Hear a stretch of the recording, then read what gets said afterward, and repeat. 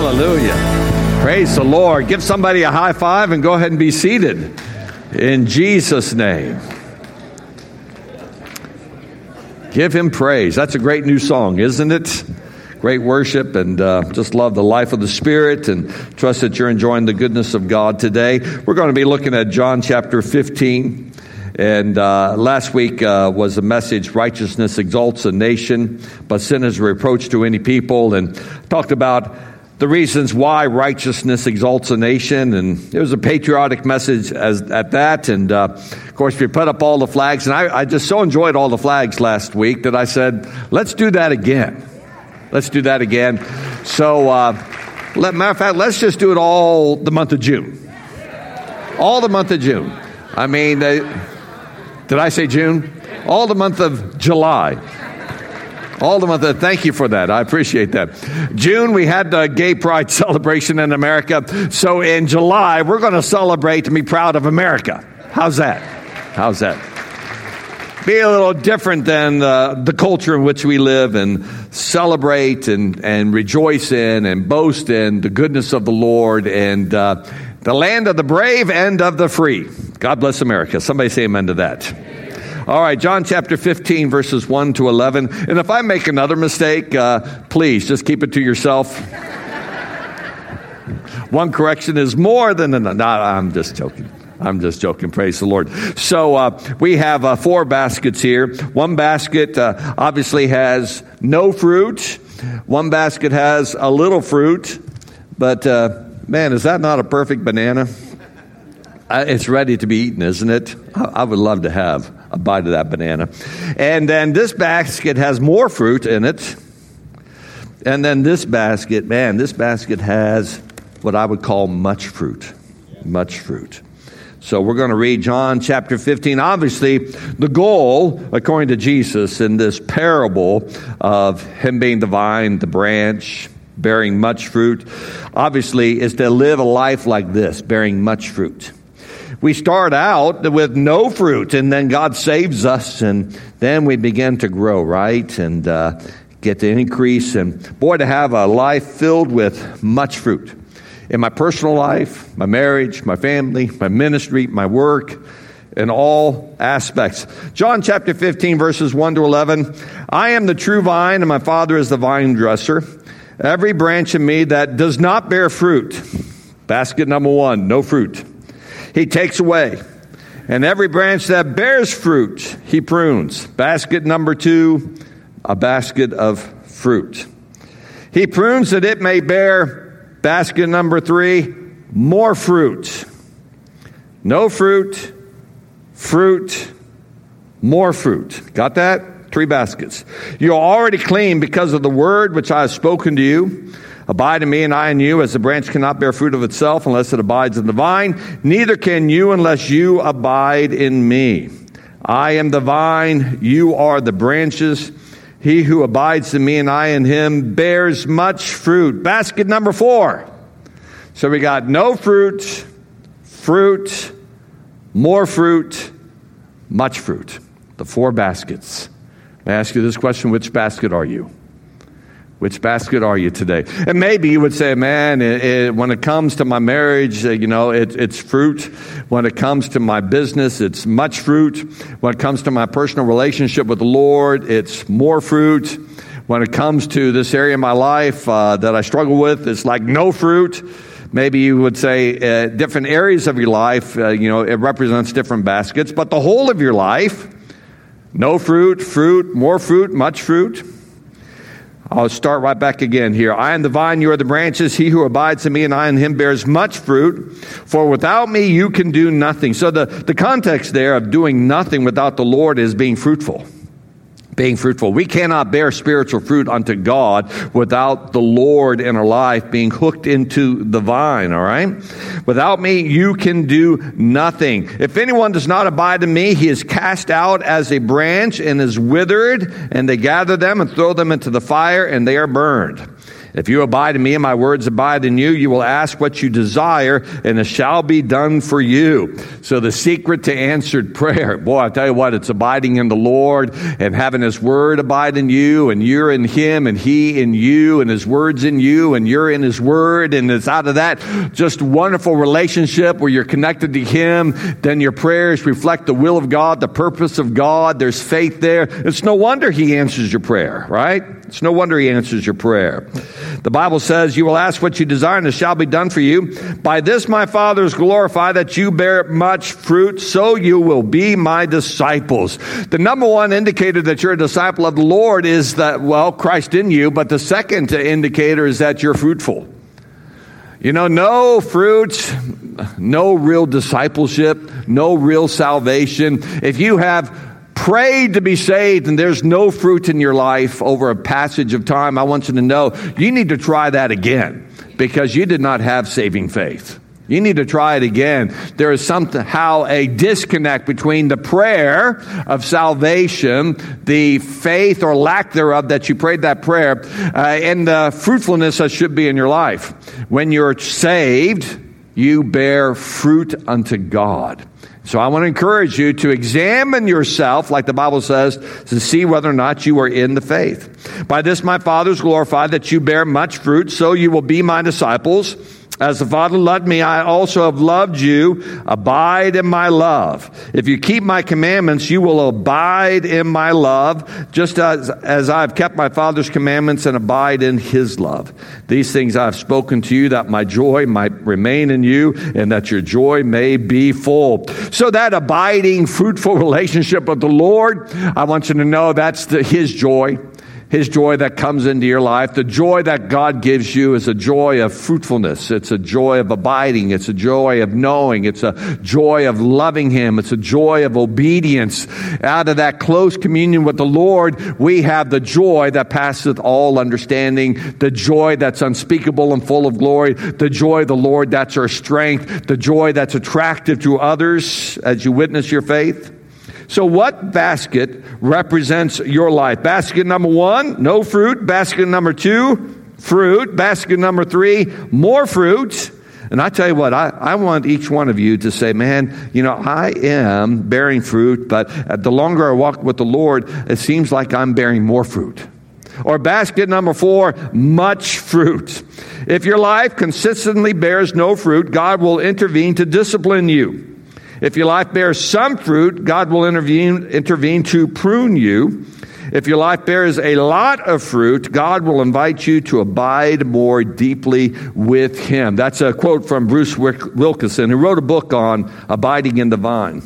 But the Bible tells us that God prunes you so that you might bear more fruit. It tells us that in verse 2 of John chapter 15. And last week, 2 weeks ago, we looked at the different areas that God prunes. And it all begins with an A. It helps you remember them. But God prunes attitudes. God prunes activities. God prunes associations. God prunes actions. And so that's what he does. He cuts away. That's why pruning is painful. There's a cutting away, right? There's a sharp instrument, cutting away. And we love our branches. And that's why we get, despairing sometimes when God begins to prune or to cut away. But there are things that he needs to cut away so that we might be more healthy, so that we might be more fruitful, so that ultimately we might bring glory to God. And one of them are your attitudes. And what does he prune away? Your toxic attitudes. Toxic attitudes. What about your associations? He'll prune out of your life those people that are always causing you or tempting you to compromise your spiritual walk with God, or whenever you're around them, you find yourself not being built up in the faith, but rather you feel like every time you're around them, you're getting defiled and they're bringing you down. And I want you to know that if you can't overcome in those type of associations, God will prune certain relationships out of your life. What about actions? Yes, anything that grieves the Holy Spirit, God's going to cut out of your life. You know whether or not you're grieving the Holy Spirit, and he'll cut those things out of your life. And of course, the last one is activities. God will cut certain sinful activities out of your life, but also busyness, busy activities. And busyness is just a tremendous destroyer of your spiritual devotion to God. Many times you're so busy that your passion for God wanes. You get so busy that you no longer have honor your spiritual commitments. And God knows when activities are too much, and that He will prune them, remove them out of your life to get you more focused. God prunes you because He loves you. God prunes with a smile, not a frown. If you are without pruning, I want you to know that you probably do not belong to the Lord. It tells us in Isaiah chapter 5, verse 6, I will lay it waste.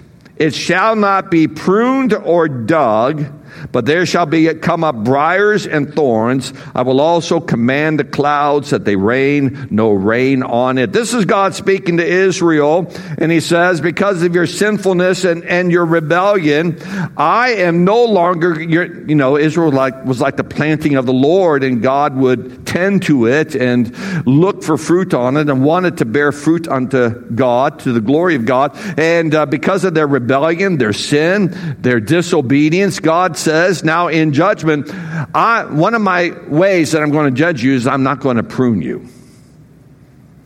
I'm not going to prune you. I'm not going to send rain on you. I'm going to let there be briars and thistles and thorns. Those are those things that cause pain.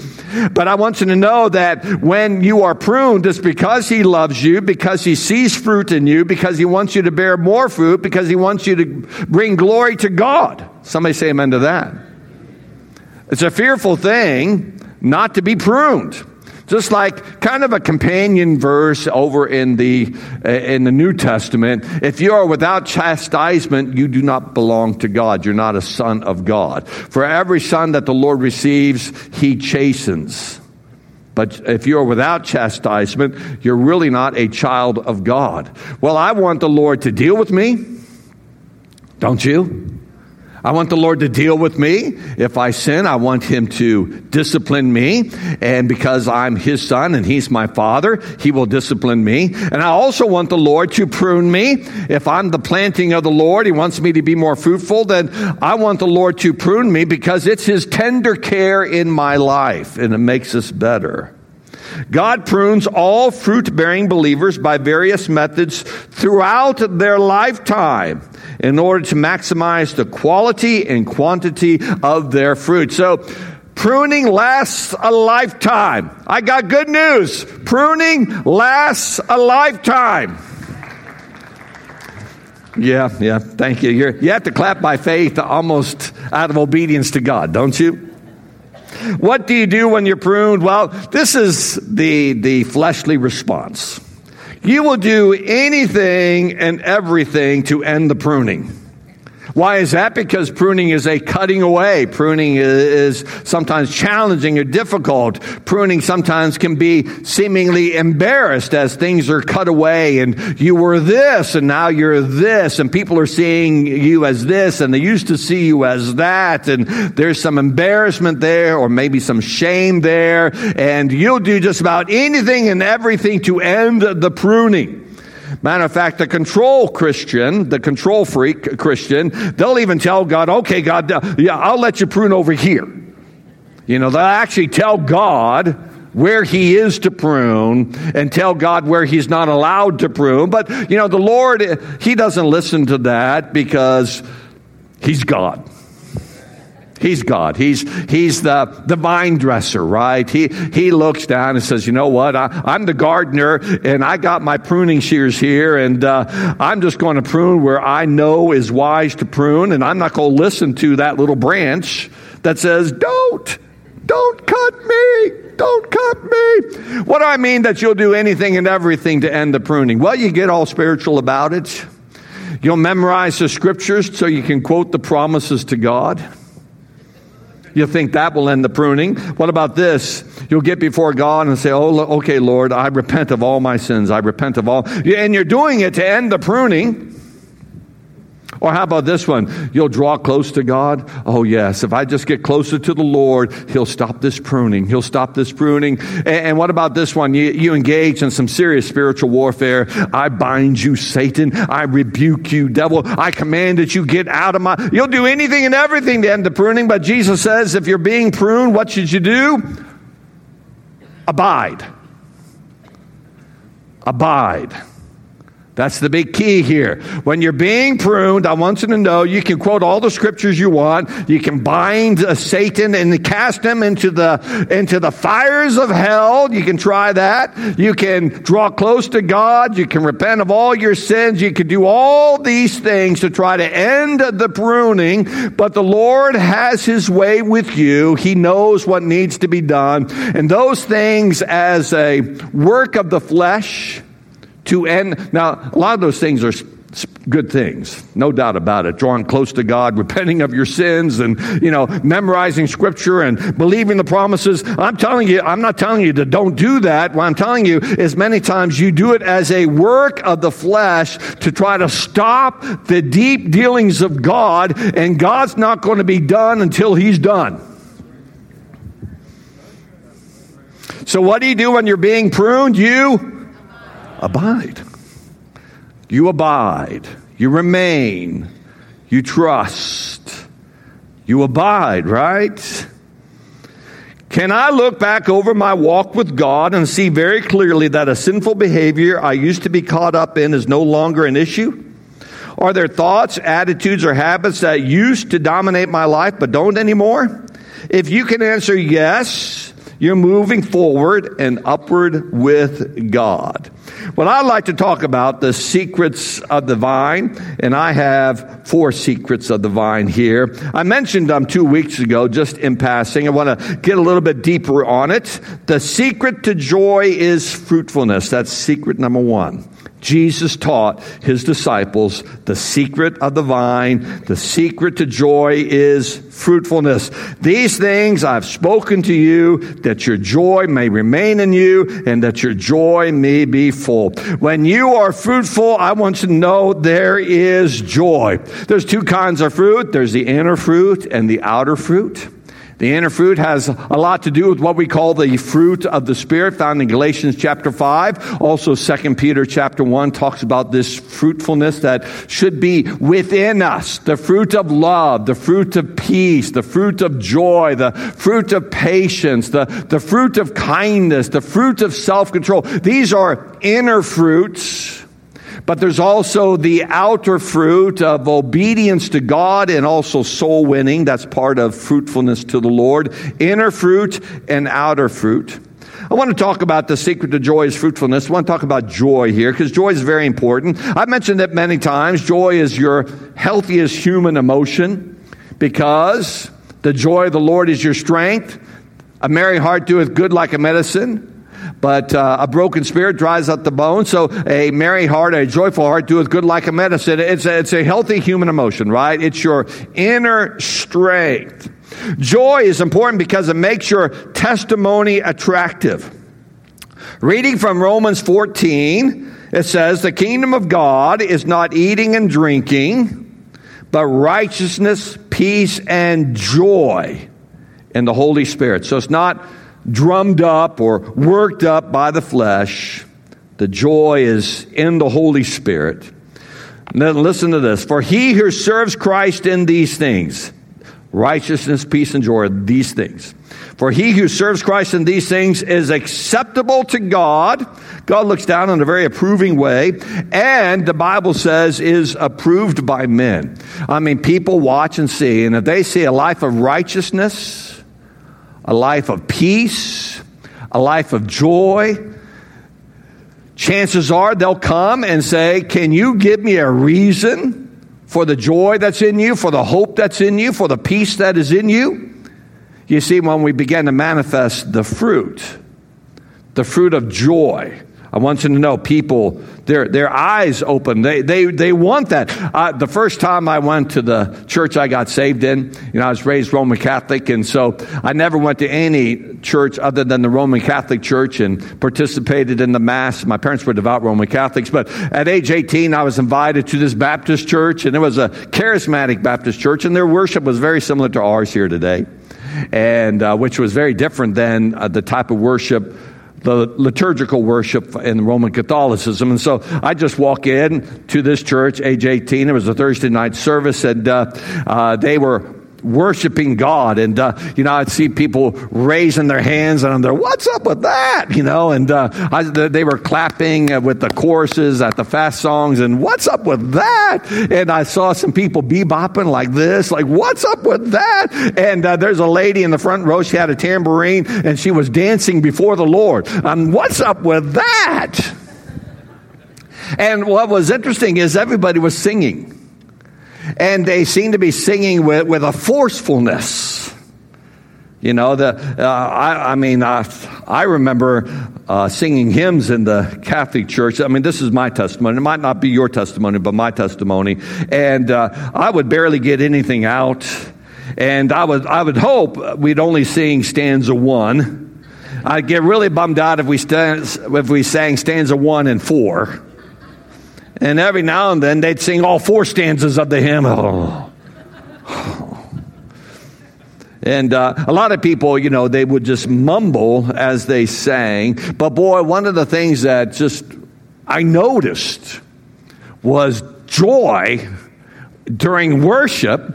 And they'd sing one song, then another song, then another song, and they repeat the song. And what's up with that? That was weird to me. But I was really taken aback by the joy that I saw. The joy that I saw. There's this passage of Scripture in the book of Deuteronomy. This is for all parents of children. Now listen to this in Deuteronomy 28, talking about joy and how important it is.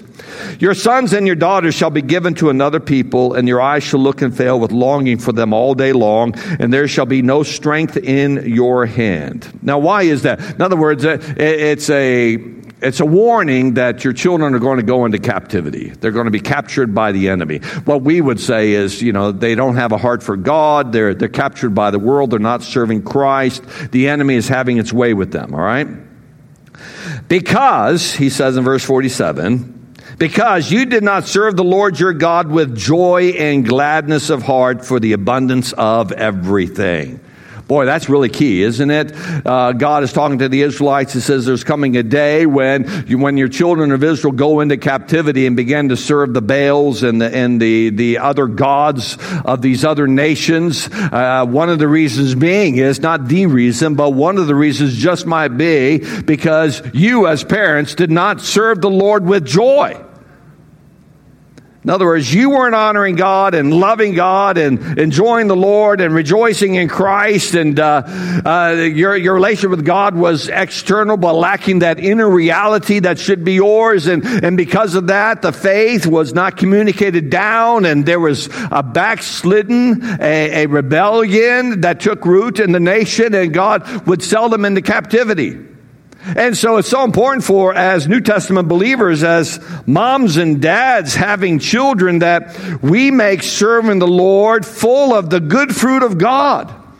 We love God. We rejoice in the Lord. We love church. Church is joyful. Look what the Lord has done. There's a lightheartedness in you.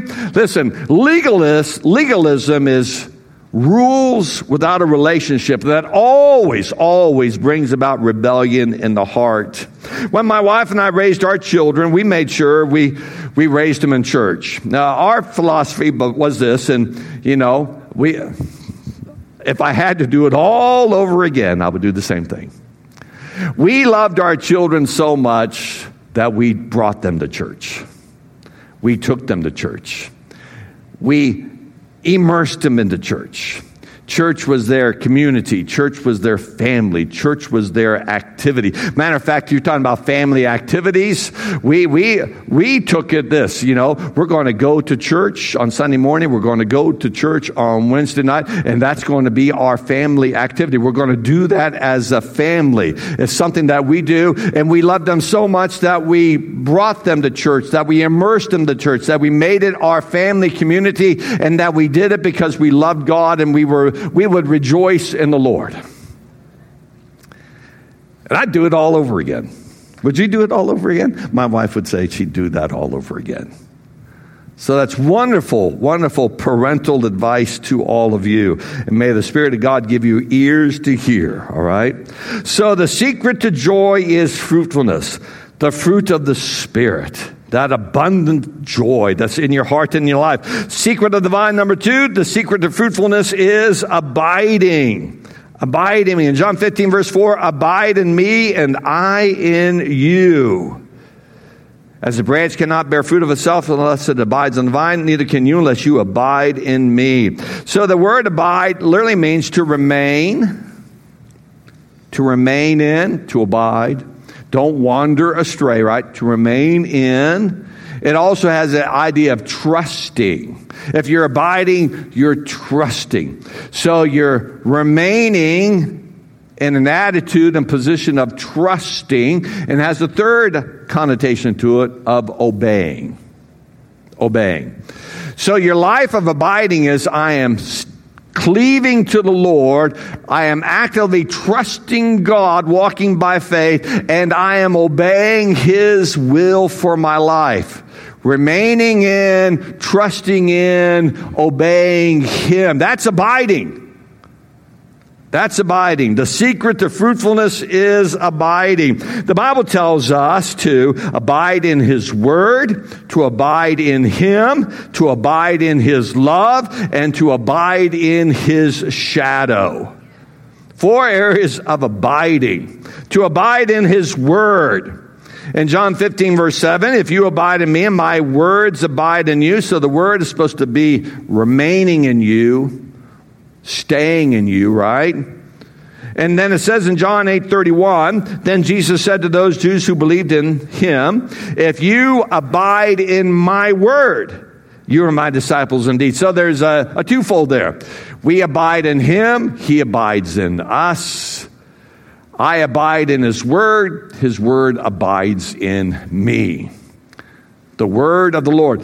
I must read His word, study His word, meditate on His word, memorize His word, obey His word, live a life of doing His word. That's abiding.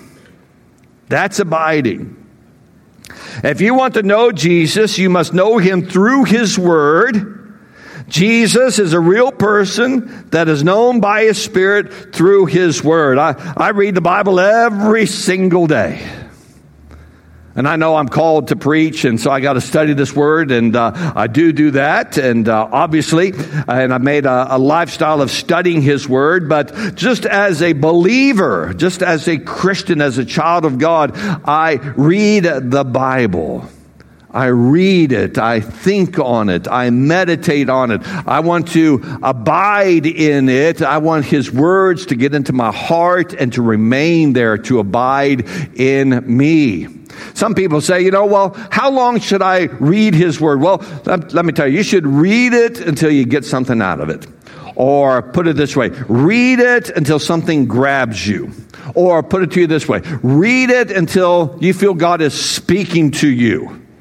Well, what do you mean speaking? Is there a command to obey? Is there a principle to embrace? Is there a character to emulate? Is there a sin to avoid? I mean, what is God speaking to you? So many times when I'm reading the Word, it is as if God is instructing me or feeding me. Sometimes words or phrases come out of the page, as it were, and grip my heart. I just feel like the Lord spoke to me. Spoke to me. Obviously, you read it diligently. You read it prayerfully. You read it faithfully. You read it obediently. In other words, but the idea is, I'm just not reading this to gain knowledge, but I want to know God. I want to love God. I want to do what the Bible is telling me to do. No feedback? All right. So you abide in His Word, right? Abide in His Word. You abide in Jesus. Abide in His love. John 15, verse 9, as the Father loved me, I also loved you. Abide in my love.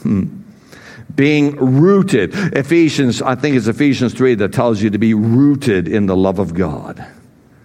Abiding in His love.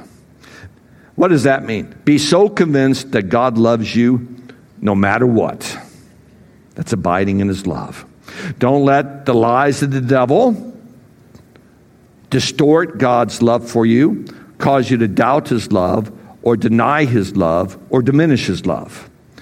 Don't let the circumstances of life convince you that God does not love you. Abide in His love. I know God loves me because of the testimony of Scripture. I also have sensed it in my heart. I am to abide in that love. I'm not going to be moved away from it. As Ephesians would say, be rooted in the love of God. That means my roots go down deep. And when things begin to press on me, man, my roots are in the love of God. Come what may, I don't understand all this. I have some challenges. I'm not sure why this is happening. I have some pain in my life. I'm not sure why. But I do know this. God loves me. And that has not changed. That's an abiding love. Does the love of God abide in you? And are you abiding in that love? Of course the love of God abides in you. He has placed His Spirit on the inside of you. It's the Spirit of Christ. Christ loves you. The love of God is on the inside of you. It abideth. And now you must abide in His love. Remain in that love. Trust in that love. Remain in that love. Trust in that love. I love this. Not only are we to abide in Jesus, the vine, abide in His Word, abide in His love, but also to abide in His shadow. Where do I get that? Well, that's not in John 15. It's in Psalm 91, just a great psalm. Psalm of healing and protection. It says, He who dwells in the secret place of the Most High shall abide under the shadow of the Almighty. So think about God casting a shadow and you abiding in that shadow.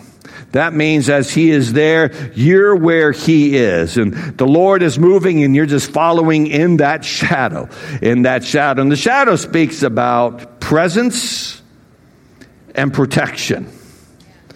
Presence, His presence is near. His protection is overshadowing me. Like a bird covers its young with its wings to protect them. The Bible says we are to hide under the shadow of the Almighty, His presence and His protection.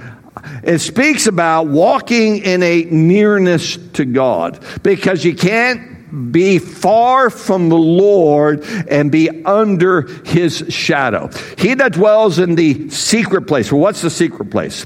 God has a secret hiding place, and He invites each of us to join Him there. Notice that He does not invite us to visit. The promise is to those who dwell there. To dwell means we live there. It becomes our address. God invites us to pack up and move to His secret place. To do so, we must walk away from the clamor and enticements of the world. We must be willing to quiet our hearts before Him and allow Him to investigate those inner recesses we reveal to no one else. Secret place implies honesty and trust. We cannot join God in His secret place unless we are willing to be transparent and honest with Him.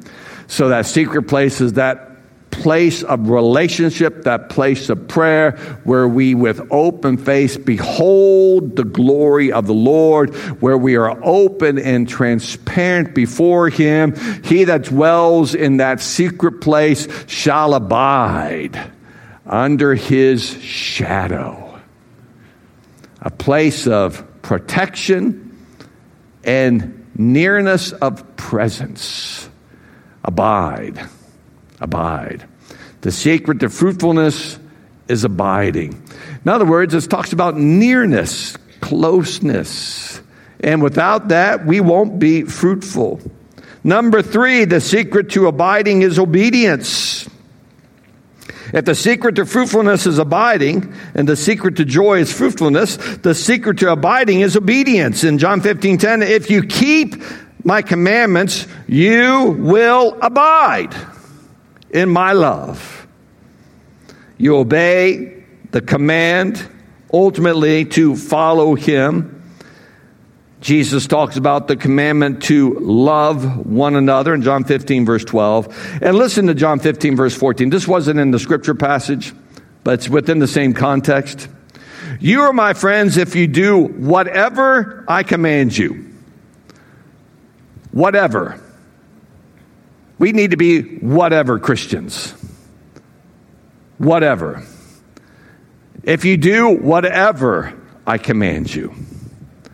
Well, Lord, I'm willing to do this and I'll do that. But are you willing to say, Lord, whatever you command me, that I will do. Jesus says, you're my friends if you do whatever. And you might be, oh man, that's kind of a dangerous prayer. Well, it is a dangerous prayer, but put it this way. I beseech you by the mercies of God that you present yourself as living sacrifices. So the Apostle Paul is encouraging the Roman Christians there, Romans chapter 12, I believe it is, to present themselves as a living sacrifice. But he beseeches them by the mercies of God. God is not out to harm you, to hurt you, to destroy you, to make your life miserable. So when he says, will you do whatever I command you? And then we get, oh, Lord, what is he going to command me to do? It's going to be terrible. No, I beseech you by the mercies of God, the love of God, the grace of God, the friendship of God, by the idea that God loves you and has a wonderful plan for your life, that you be willing to do whatever he commands you. Because it's going to take you further down the road, and it's going to be for your good, ultimate good, and for his glory. It won't destroy your life. It'll save your life. So let's be whatever Christians. Amen? Let's be whatever Christians. Whatever Christians. And one final one. The secret to obedience is love. To obey God, when we talk about obeying God, this is legalism. No, the secret to obedience is love. That's what the Lord talks about here. When you abide in his love fills your heart. When his love fills your heart, you delight to obey him. When you delight to obey him, your obedience is freedom, not bondage. I delight to do your will, O Lord. Your commandments are not grievous to me. That's the idea. Obedience, if motivated by love, that's abiding in a heart for God, is not constriction, hardship, legalism, buzzkill, but rather to obey God with a heart of love is freedom. His love has filled our hearts, and we want more than anything to follow him, to love him, to be obedient to him. I'm going to go through this sequence again. When you abide in his love will fill your heart. When his love fills your heart, you delight to obey him. When you delight to obey him, your obedience is freedom, not bondage. When you are free in Christ, you then become free to love people. Amen. So let's take a quiz, a test. How many came to church for a test? Nobody. How many glad that I'm going to give you a test? Thank you very much. Let's all raise our hands. How many glad I'm going to give you a test? Did you raise your hand, Dr. Rennie? Oh, there you go. All right. Close your eyes. 4 questions based upon this message. Question number 1. Is your joy contagious in your family? You should answer yes, but maybe you would answer no. Question number 2. What practical steps do you take every day to abide in his shadow? That might be, I read my Bible, I pray, I cast my care upon the Lord, I sing and worship. What practical steps do you take every day to abide in his shadow? Question number 3. Do you have a whatever obedience? Do you have a whatever obedience? Are you always trying to draw boundaries, restrict what God would say? Or is your heart enlarged today where you would say, I have a whatever obedience? Number 4, is your love for the Lord growing through the years? Do you love him more now than you did when you first got saved? Or 10 years ago? Or 5 years ago? He gets sweeter and sweeter as the days go by. Basket number 1 is no fruit. Basket number 2 is fruit. Basket number 3 is more fruit. Basket number 4 is much fruit. I know all of you want to have the life of much fruit. Much fruit. Oh, Lord, make it happen in our lives, I pray. Let me ask you this question. Are you a follower of Jesus? Have you given your heart to Christ? Are you truly a believer? Has Christ saved you? Have you experienced forgiveness of sins? Is he alive and dwelling in your heart? If you would answer, I'm not sure, or no to those questions, my friend, you need to give your heart to Christ today and be saved. If you're here today and you would say, Pastor Tim, I want you to pray with me that I might give my heart to Christ. If you're here today and you want me to pray with you to receive Christ as your Savior, as your Lord, then I want you to raise your hand and I will pray for you. Just lift your hand up high. I will pray for you. There is a hand. Yes, praise the Lord. I see that hand. Yes, thank you.